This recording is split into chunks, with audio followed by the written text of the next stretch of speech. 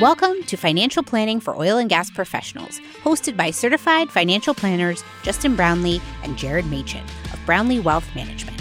The only podcast dedicated to those of you in the oil and gas profession to help you optimize investments, lower future taxes, and grow your wealth. Learn more and subscribe today at brownleewealthmanagement.com.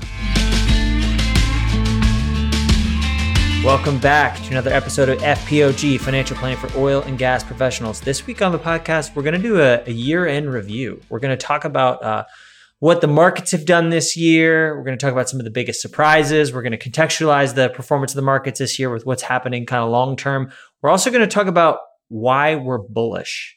But Justin, I got to say, this backdrop for talking about this gloomy year in the markets is perfect. Because the weather today is very appropriate. I don't know what it is in Fort Worth, but here in Bentonville, it's about 10 degrees. The snow is coming down and the low is going to be -1. So it's a perfect dreary, gloomy day to talk about this wintry bear market we've had. It really is. Tonight and going into tomorrow is going to be the coldest day of the year here in Fort Worth. And note, if anyone listening is a Baylor fan, my apologies. Baylor football had a little bit of a disappointing year, and they have to play their bowl game in TCU Stadium. Big rivalry between Baylor and TCU. So Baylor has to play their bowl in TCU Stadium tonight, and it's going to be about 14 degrees in the second half. So not the most fun situation there. Well, with that, let's get to it. So this is going to be a very resource-heavy episode. So if you can follow along on our YouTube channel, we'll have all the videos, we'll have all the links and images there. We'll also have a lot of the links to some of the resources we've talked about in show notes. So JP Morgan's Guide to the Market is going to be big, as well as a couple of other resources to kind of aggregate all this performance data. So the 10,000 foot level, what has happened? So if you look at the S&P 500 year to date, it's down. This data is a little stale, so it's probably down closer to 20% because this is through the end of November. There was kind of a run there at the end of November, but according to this, it was down about 13%. It's probably down closer to 18%, especially considering the day that we're having today, and we are recording this on December 22nd. So the AC World ex-US index, which is just basically the global world, is down 15%. EAFE, which is just a developed markets index, is down 14%.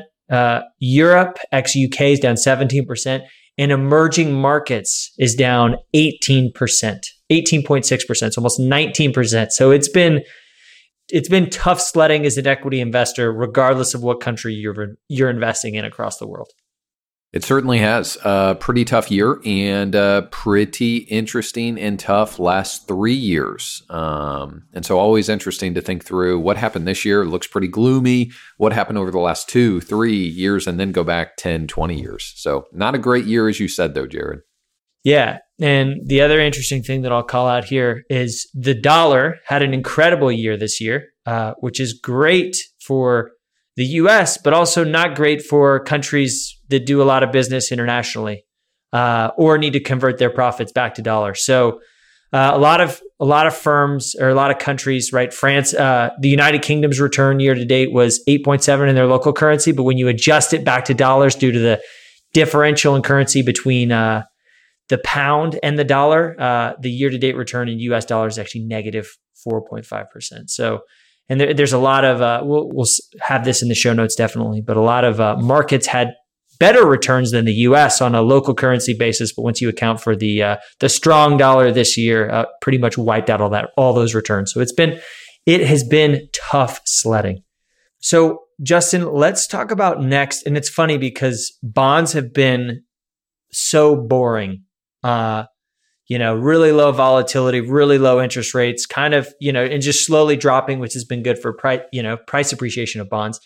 But this year is like hugely important. Like bonds, I would say like in my mind, bonds are the story this year, right? Like if there's one story, and we could talk about, I think we'll talk about this later when we talk about our biggest surprise, but like bonds are a huge part of it. So I'm just going to run through the year-to-date numbers real quick. And then I feel like we'll spend a little more time talking here because, right, equity volatility isn't a surprising thing, right? Even if you look at there's a great chart that talks about intra-year drawdowns.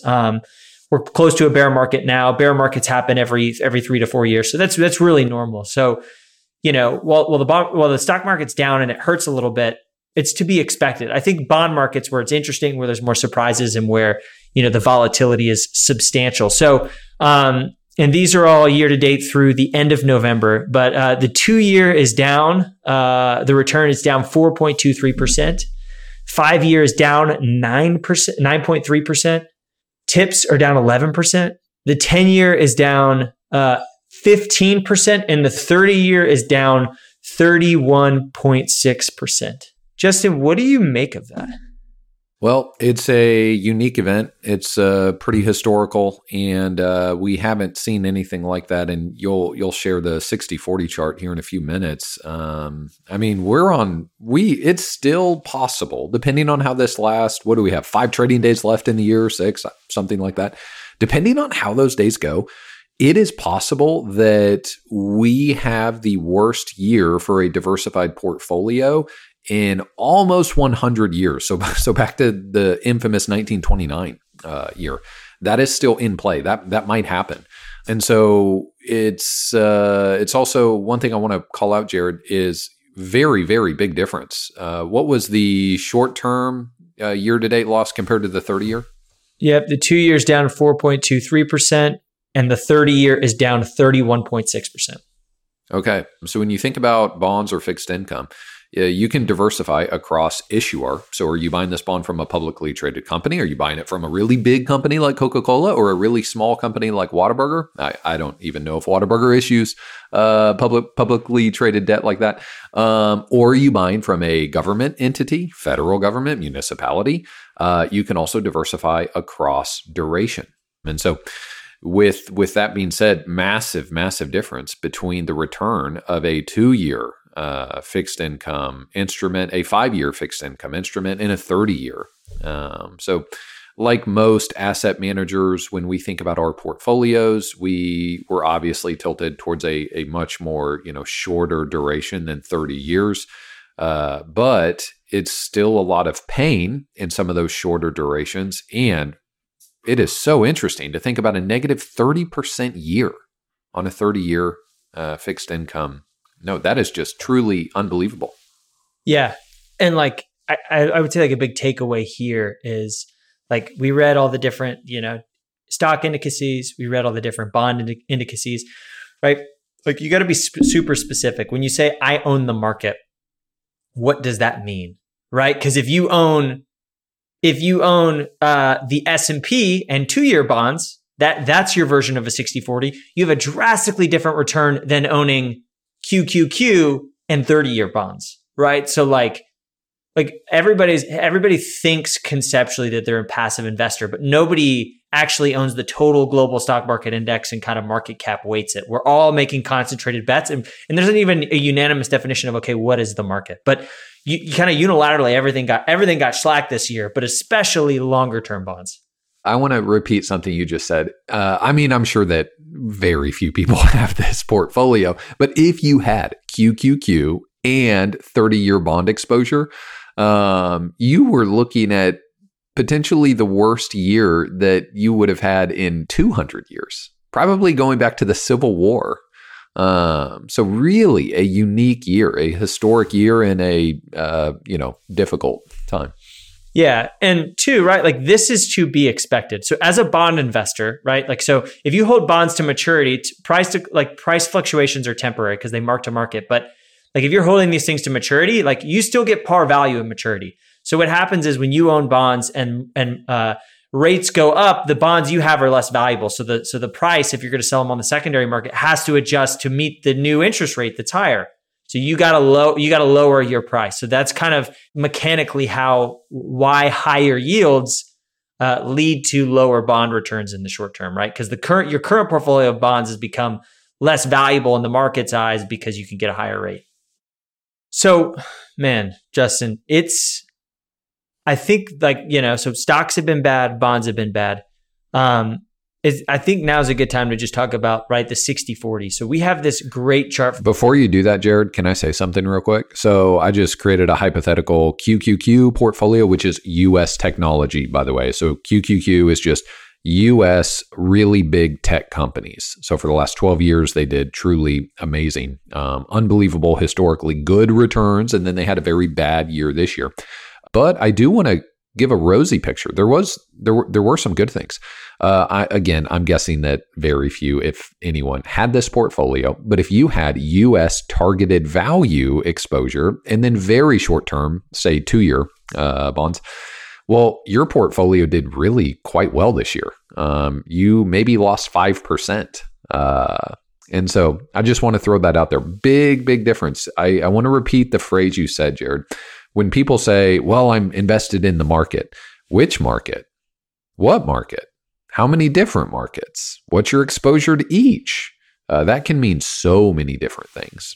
That's exactly right. And to further illustrate this and to kind of just paint one last picture. So we talked about, okay, how have the global markets done?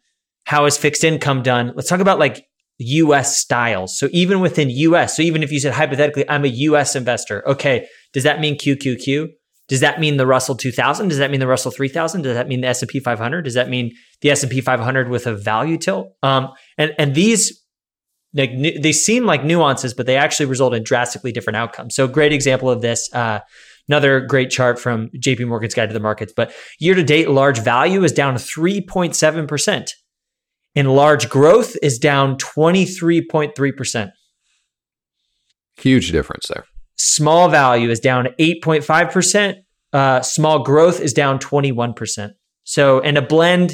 So, and there's also mid cap value is down 7.3%. Growth is down 22%. So, worth highlighting, and a blend is kind of effectively the average of those two.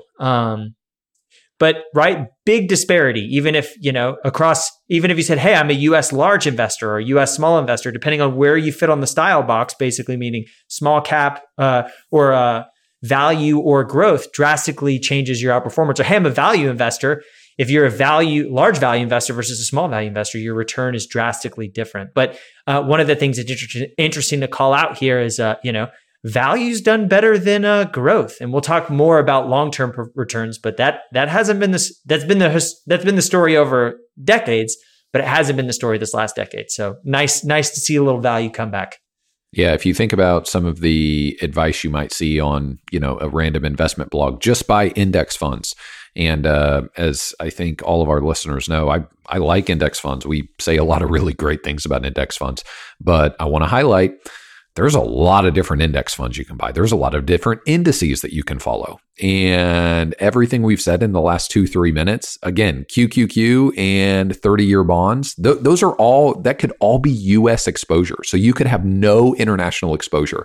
And that portfolio has, lost almost 40% this year, whereas targeted value in the US in short-term bonds, maybe it's lost 5%, 6-7%. I mean, we're talking about a 35% difference between exposures that are in the U.S. We're not even going to international securities. Yeah, that's exactly right. So, know what you own and know what the market is, right? Know what your definition of the market is and what you're invested in. But even so, that being said, it's been a tough, it's been a tough year all around. And illustrate that point. We have this great chart from Bank of America, and it annualizes, it was created in October, so it annualizes 2022 data for a 60-40 portfolio, which is kind of I guess it was gold standards feels a little strong, but it's just seen as a very kind of common portfolio, the average retired investor, if you're just going to set it and forget it, a 60-40. And of course, kind of what we were talking about, we can debate, okay, what is the 60 and what is the 40? But I think this is just S&P in the ag. And so it annualizes the return. So it's projecting for 2022, a cumulative return of minus 30%. And I don't know if it's going to end that high, but let's say, I think year to date, it's down close to 20%, which is still remarkable, right? This is one of the things that's, really is the story here. Stocks and bonds being down simultaneously, right? So with this blended drop of 20% with the 60-40 portfolio, let's say it ends up there. That would be worse than 2008. That would be worse than the dot-com bubble, right? So your paper losses, right? These aren't realized losses because you're not selling anything and you're a long-term investor. but your paper losses this year, if you were a 60-40 investor, your drawdown has been greater than the great financial crisis and the dot-com bubble. The last time we've seen the 60-40 with returns below 20% was only one other time in the last almost 80 years. And that was in the early 70s. So these are significant returns, right? That's why, and I think that's why it's hurt so bad, is because, historically bonds have done well and rates have moved up, or rates have been cut, which moves bond prices up. But this year has not been that. So there's a lot of carnage in the streets for your conservative investor, even more so if you're long bonds. That's pretty unbelievable. Yeah, just what an incredible year. Yeah, and not incredible in a good way, right? So we're with you. We wanted to talk, right? You can't do a market review without talking about what actually happened. But I do think it's important we zoom out just a little bit, because a year matters, right? Every year it matters. But like if you're a decade long investor, like it's not going to make or break you. And so I want to zoom out and talk about investment returns over the last decade, right? So I want to talk about this. So large growth, year to date's down 23%. And over the last 10 years, the annualized return is 15%. Large value is down 3.7% year to date, but up 11% on a 10-year annualized basis. Small value, year to date's down 8.7%, but on a 10-year annualized basis, it's up 9.7% annualized, right? So like both of these things can be true. You can have a terrible year and an excellent decade. And that's really what investing is. It's remaining invested during the terrible years, because a good decade's coming. And over a really long period of time, the stock market does what it does well, which is return capital to shareholders, continue to find ways to innovate and grow as GDP expands. Jared, can I share some 3-year numbers that are pretty interesting? Yep. Okay, so the last 3 years in the market are a microcosm of just what the market does long term, and it is really fascinating. So I want to go back to December of 19, so end of the year 2019, all the way to our last full month, so end of November. So we are leaving out a pretty bad, first 3 weeks in December, but I just want to highlight this real quick. The S&P 500 is up almost 7% per year during that time period. Earnings are up by almost a third. So in the last 3 years, the earnings of publicly traded companies have gone up substantially. And I want to highlight that because when you invest in stocks, what you're really interested in is you're buying a share of the earnings. That's why the stock market generally goes up, because companies wake up every day, they provide value to their customers or clients, and earnings continue to increase. And so when you are an investor, when you buy stock, you are buying a share in future earnings. So in the past 3 years, the just overall return has been very positive, almost 7% per year. Earnings have gone way up. So what's interesting about that is the price to earnings ratio, the price that you're paying for earnings that you invest in, has gone down. So in other words, it's much more attractive. If you're looking just by PE ratio, you are able to buy the same amount of earnings for a better price today than you could 3 years ago. The market has got a little bit more attractive in that regard. Then, by the way, dividends also up about 10% in the last 3 years. So those are just three incredibly rosy, good, positive numbers that I just shared.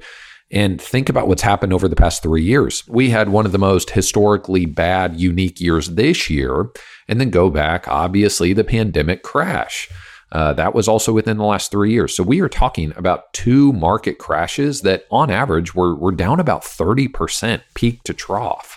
So even though we saw 2 market crashes, and both of those market crashes were quite substantial, in spite of those things happening, we still have a very positive 3-year return. We have significantly better earnings. Dividends have gone up. So if you bought a portfolio and then lost your password and never checked it for the last 35 months, things look pretty good. And if you just ignored all of the absolute insanity that's happened over the past 3 years in different markets, a lot of really difficult markets, you're able to see, wow, this was an okay time period over that 3 years. And Justin, this is why duration matching in portfolio construction matters. So like if you retired this year and you had an 100-0 portfolio, you were selling stocks at the worst possible time, right? But if you are a retiree, you should not have your, maybe you should, maybe you shouldn't, depending on your risk tolerance, but you should have enough liquidity to where you're not in a position to where you're not drawing down on stocks when they are in a down market, right? So, the 3-year numbers look better, right? And the longer you hold stocks, the higher the odds that they have a positive return. But that's why your portfolio need to matches your duration, right? So if you're living off of this nest egg, you're going to need to create portfolio income, right? So some dividends and interest will help with that. You should have a strong emergency fund, but you should also have some really short-term assets that are very liquid and not subject to price fluctuations, right? Because like exactly like Justin said, if you put that portfolio to work this year and it's all long-term assets and those long-term assets are fluctuating in value, which they do from time to time, that's a feature of investing, not a bug, then your portfolio is not well equipped to match your duration. So there's just another testament to, considering your effective time horizon on different parts of the assets in your portfolio. That's right. Another way I would say that is financial planning should dictate how you invest rather than some market outlook, some prediction of where the market's going and how you or your advisor is going to somehow take advantage of that, even though they really can't. Financial planning should dictate how your money is allocated. And I want to get a lot more specific. So I'm going to remove the words financial planning. Time frames should dictate how you invest. Time frames should be an authoritarian dictator. I mean, total control, total authority over how your money is allocated. So any funds that you need within the next 2 to 3 years, they shouldn't be in the market. You should have some allocation. If you need money for something, maybe you're retired or you're buying a house in 2 or 3 years, whatever you need money for, if the deadline for that money is 3 years or less, it should not be in the stock market. No one has any idea what the market's going to do for the next 3 years. No one has any idea. And then let's go to another end of that time frame spectrum. So let's say funds are designated solely for the purpose of long-term growth. So maybe these are, if you have a bucket of money that you really are not going to spend or need for 7 years or even 70 years or any time in between. So really long-term is what we're thinking about there. If that's the scenario, those need to be allocated for long-term growth. And, I'll make a statement here. I think you're crazy if you're waiting for some market crash bottom to allocate those long-term funds. Your baseline assumption with long-term funds, money that you don't need for a decade or longer, your baseline assumption should be that an evidence-based diversified portfolio is probably going up. So again, I'll repeat the short part of that. Your time frame should dictate how you allocate money. That's exactly right. Yeah. And I mean, here's the thing, right? Is like, there's another chart here that talks about sentiment, consumer sentiment, and it's exponentially lower than the end of last year. But like if you think about being an investor, your price to earnings ratio is higher, your dividend yield is higher, your forward expected return is higher, the fixed income yield is higher.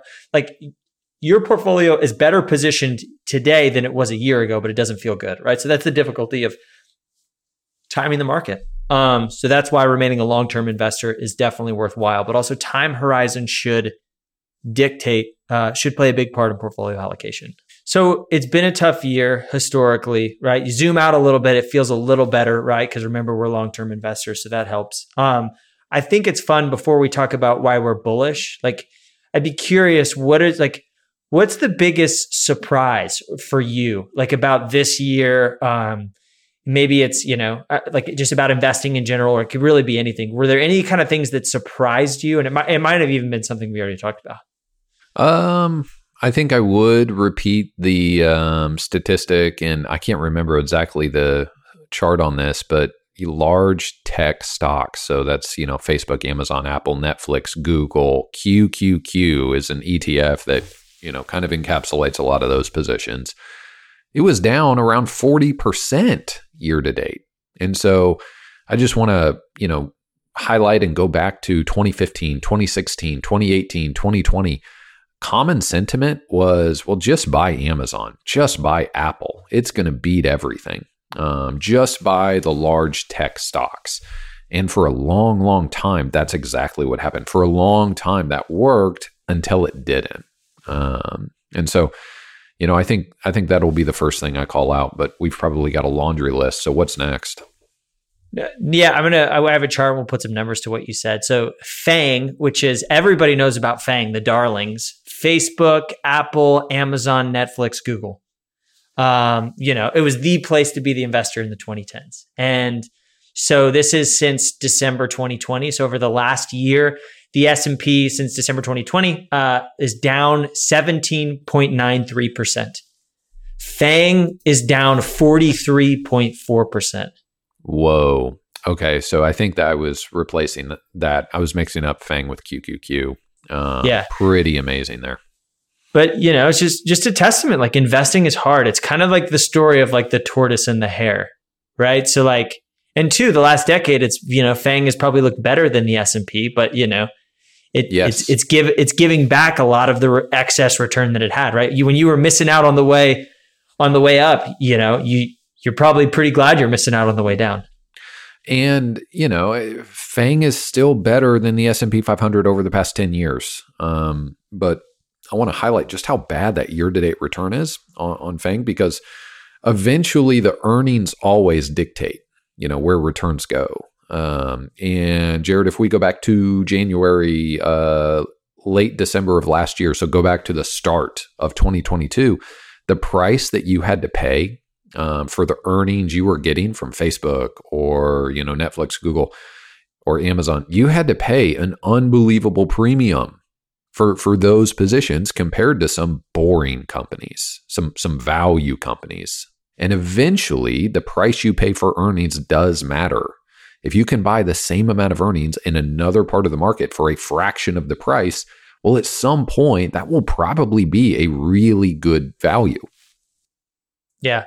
My biggest surprise is, Justin, it's something we didn't talk about in the pre-show prep, is crypto. I would say like the washout of like the biggest institutional player, we're recording this on December 20th, has been extradited to the US for securities fraud, wire fraud, and there's billions of dollars of holes in the balance sheet, right? This company was doing Super Bowl commercials a while ago. So I think my biggest surprise is how quick it all came crumbling down. But here's the interesting thing for me is my biggest surprise is how quickly it all happened and how the media and our clients have gone radio silent. Like we didn't get a single question this fall about crypto, right? We had a lot of time leading up to it because there was the mania, people were missing out, but like that's all gone away. And it's interesting because, we've talked about crypto on the podcast before. I'm bullish on its applications. It's kind of like the early internet. I don't understand where the opportunity set is. I know it's significant and it's going to change things, but don't know how. But, if anything, it's kind of funny because I'm more bullish on crypto than I was a year ago because a lot of the excess and the fraud has been washed away. A lot, interest rates are higher. So there's just not these crazy money going at these startups with any, there's hopefully no longer the equivalent of pets.com, right? The cryptopets.com. That was the same thing that was happening in the 2000s. But right. So I'm longer term bullish, but man, it has been ugly for crypto, not just in terms of year-to-date performance and just down even more than FANG, but also just in terms of sentiment. Like it's definitely a crypto winter again. But it's funny because, a lot of times when prices are cheap is the best time to be interested. And when prices are expensive, it's probably the worst time to be interested. But just natural human behavior, when something goes up, you think it's going to persist. And when something goes down, you think it's going to persist. And equilibrium is probably somewhere in between. So I'd say my biggest surprise is just how quickly crypto was essentially eliminated from consciousness, despite how big of an asset class it still is today. Yeah, I think that's a great point. I think I had 2 conversations about crypto. One of them was with a client. And my general sentiment was, I'm really glad that we don't allocate our client funds in cryptocurrency right now. In our last podcast we did on it, we explained why. So you can go back and listen to that, but there's just not a great, publicly traded security option. with it right now. Now, the other thing that I said though is, I'm glad we didn't allocate, any part of our portfolios to it. But I also, just like you mentioned, Jared, this is not the most popular thing to say, right now. I still do think there's use cases where some of the, potential ways that this plays out are really useful. And I'm not ready to throw it away forever. I think I'll put it that way. Yeah, that's right. I feel the same way about international investing. It's been a tough go, but I'm not ready to throw it away forever. Oh man, and I'm all about international investing right now. Have we talked about that yet? No. We'll get to that in a little bit. And this is the last part of the podcast. We're going to talk about why we're bullish, right? And the reason we're talking about why we're bullish is because negativity sells, right? There's a million people you can look up. There's, recession fears, rate hikes, contraction of housing, right? There's a million, the economic insecurity, political instability, a gridlock Congress. There is a laundry list of things you are aware of and that the media tells you should be afraid of. So instead of, fueling that fire, we're going to spend the last, few minutes talking about why we're bullish. Justin, what would you say if somebody asked you, of course, as a long-term investor, you always got to be bullish, but especially kind of in light of what's happened this year, why are you bullish? I think I'm bullish because of the price that we can pay today for earnings of great companies all over the world. I'm really excited about what some of these incredible companies all over the world are going to do between now and 2040. And so that really gets me pumped up, and it makes me want to be a massive buyer of equities over the next 20, 30 plus years. And I'll share a quick story on that. So I want to say this was 2019, maybe early 2020. I want to say it was right before the pandemic. And I did just a really brief phone interview for an article in Forbes or Investment News. I can't remember which one. So in this article, maybe it was Forbes. I'll try to find it if I can. But no promises there. The author was writing about allocating money to oil and gas stocks in the context of ESG and how oil and gas is dying and you never want to be invested in oil and gas. And my basic premise when I was chatting with the author of this article was, I mean, of course we want allocation to energy and oil and gas. Of course we would want to keep our allocation there. One, it's severely depressed. Two, it's not going away anytime soon, and that's not a political statement of any kind. But the main premise was, if you're a passive diversified investor, of course you would want to keep exposure to one of the 10 industries within the U.S. economy. It's very low right now. And I don't want to share that. My intent in sharing that is not to take a victory lap because oil and gas stocks are up, like 70% this year. So that's not the reason I share that, but I share it because that same principle applies really well today. In 2019, 2020, whenever this was, pre-pandemic, a couple years ago, you were just crazy to have oil and gas exposure. But again, my basic premise there was, it's one of the 10 sectors in our economy. Of course, you should keep some exposure there. And right now, you can buy a lot of earnings for a very attractive price. It would be ridiculous to just remove that from your portfolio. And obviously, oil and gas up 70% or so this year. So it looks really great now. But I want to take that idea and apply it to some international stocks, emerging markets, some of the large growth stocks now that are at a more attractive price, and still some of the value stocks. So all over the world, you're able to see two things. You're able to see a pretty difficult year with bad returns, lots of negative returns this year, right? But you're also able to see a second story hidden in there. And that is, you're able to buy earnings from really incredible companies today at a more attractive price than you could a year ago. And so I want to repeat that same idea, and that same idea that was true with energy, oil and gas stocks a couple of years ago. Well, now it's true, in a lot of places. Yeah, that's exactly right. Like, great example of this. Like, I agree with you, right? Like the go forward prospects, like forget about the year that happened. Just look at the data and look ahead. There's a lot of reasons to be optimistic, right? Like Like if you look at the forward price to earnings ratio, the latest is 17.6. So it's still slightly above its 25-year average of 16.8%, but last year is 22x. So it's well above its historical average. So a lot of that excess valuation has kind of come back, which is part of why we had a bad year. But now we have a closer forward PE. The question is, okay, how much have earning guesstimates been moved? Remains to be seen. How soft or hard is the Fed landing going to be? A lot of speculation there, but conceptually, the valuation is starting to come down a little bit. I feel good about that. And then, Justin, you talked about it, right? Valuations have come down. That's really good. But like one of the things I want to focus on was like, it was also something we talked about earlier, which is why returns have been so bad. Bond yields moving up, right? Like that is huge. Like for the long-term investor, right? That moves the needle in your portfolio. I'm going to get numbers here, but so at the end of last year, on a 2-year bond, you can make 73 basis points. That number at the end of November is now 4.38%.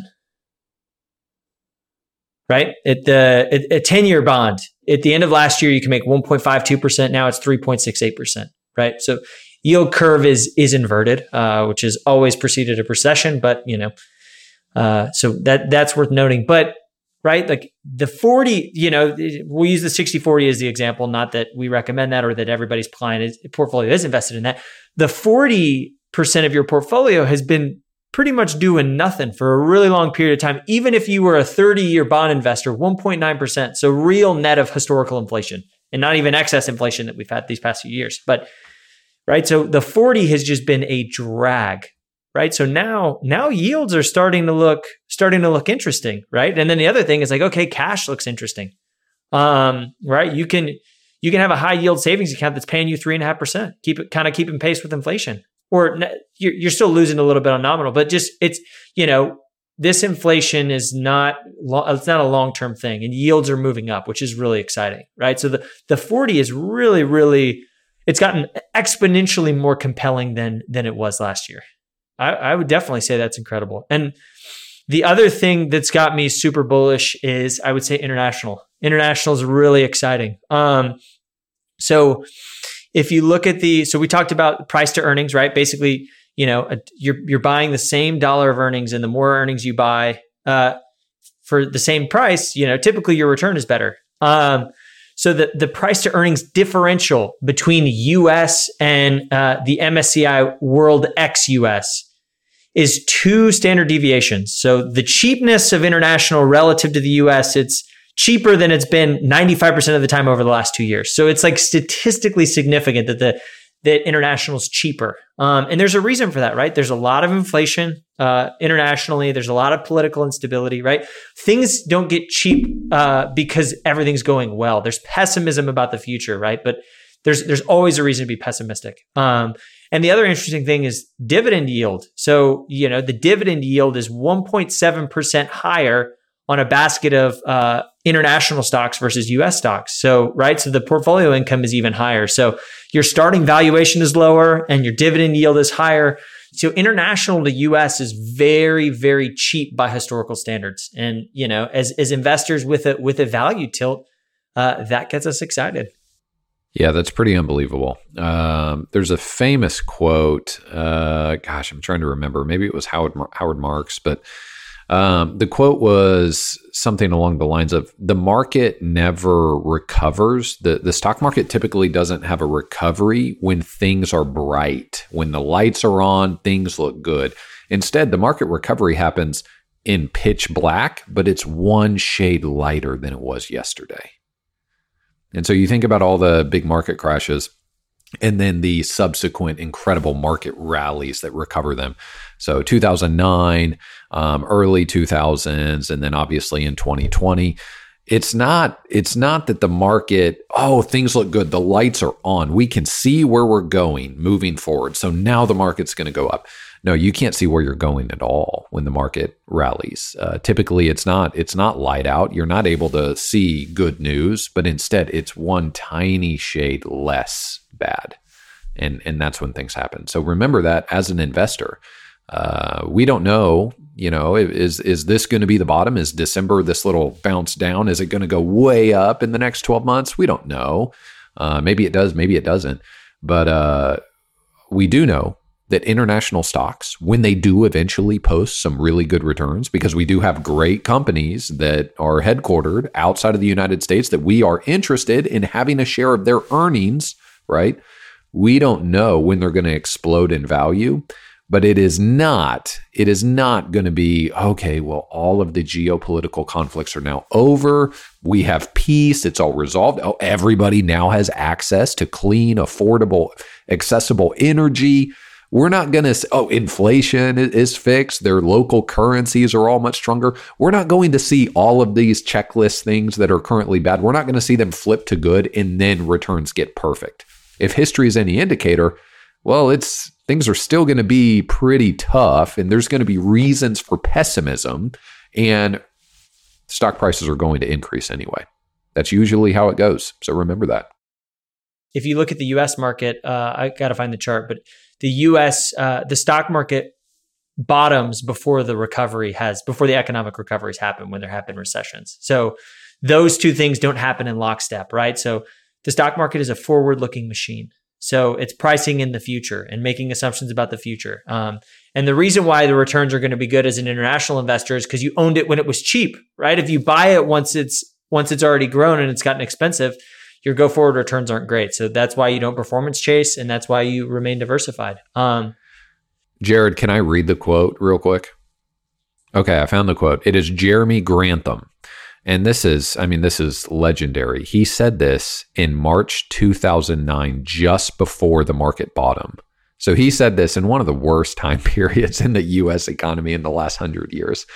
And he said, Jeremy Grantham said, "Be aware that the market does not turn when it sees the light at the end of the tunnel. It turns when all looks black, but just a shade less black than the day before."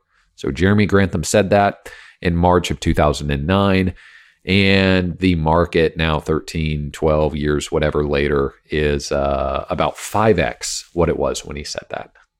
Awesome. Well, that's the best way to go out, right? We're bullish about the future. It's been a tough year, but we're going to keep doing market reviews every year, and hopefully, next year we have a lot better results to report. But this is also just part of investing, right? And zooming out and knowing, hey, what do I own? Why do I own it?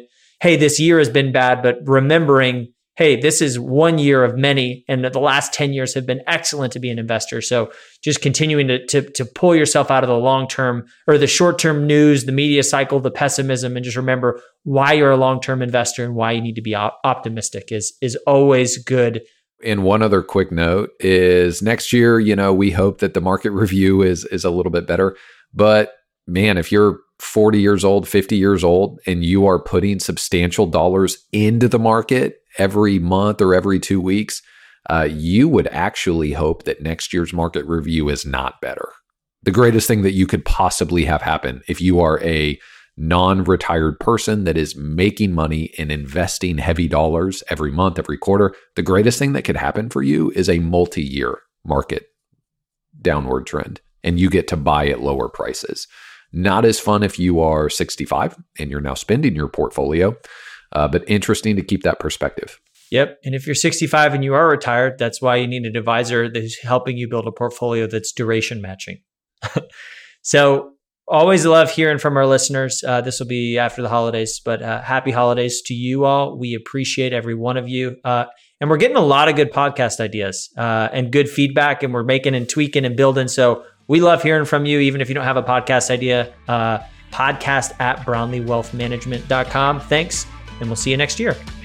Thanks for listening to this episode of the podcast.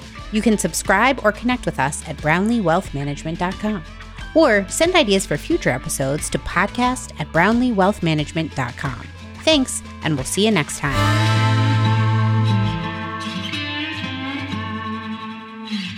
This podcast is for informational purposes only. Nothing discussed during this show or episode should be viewed as investment, legal, and tax advice. If you have questions pertaining to your specific situation, please consult the appropriate qualified professional.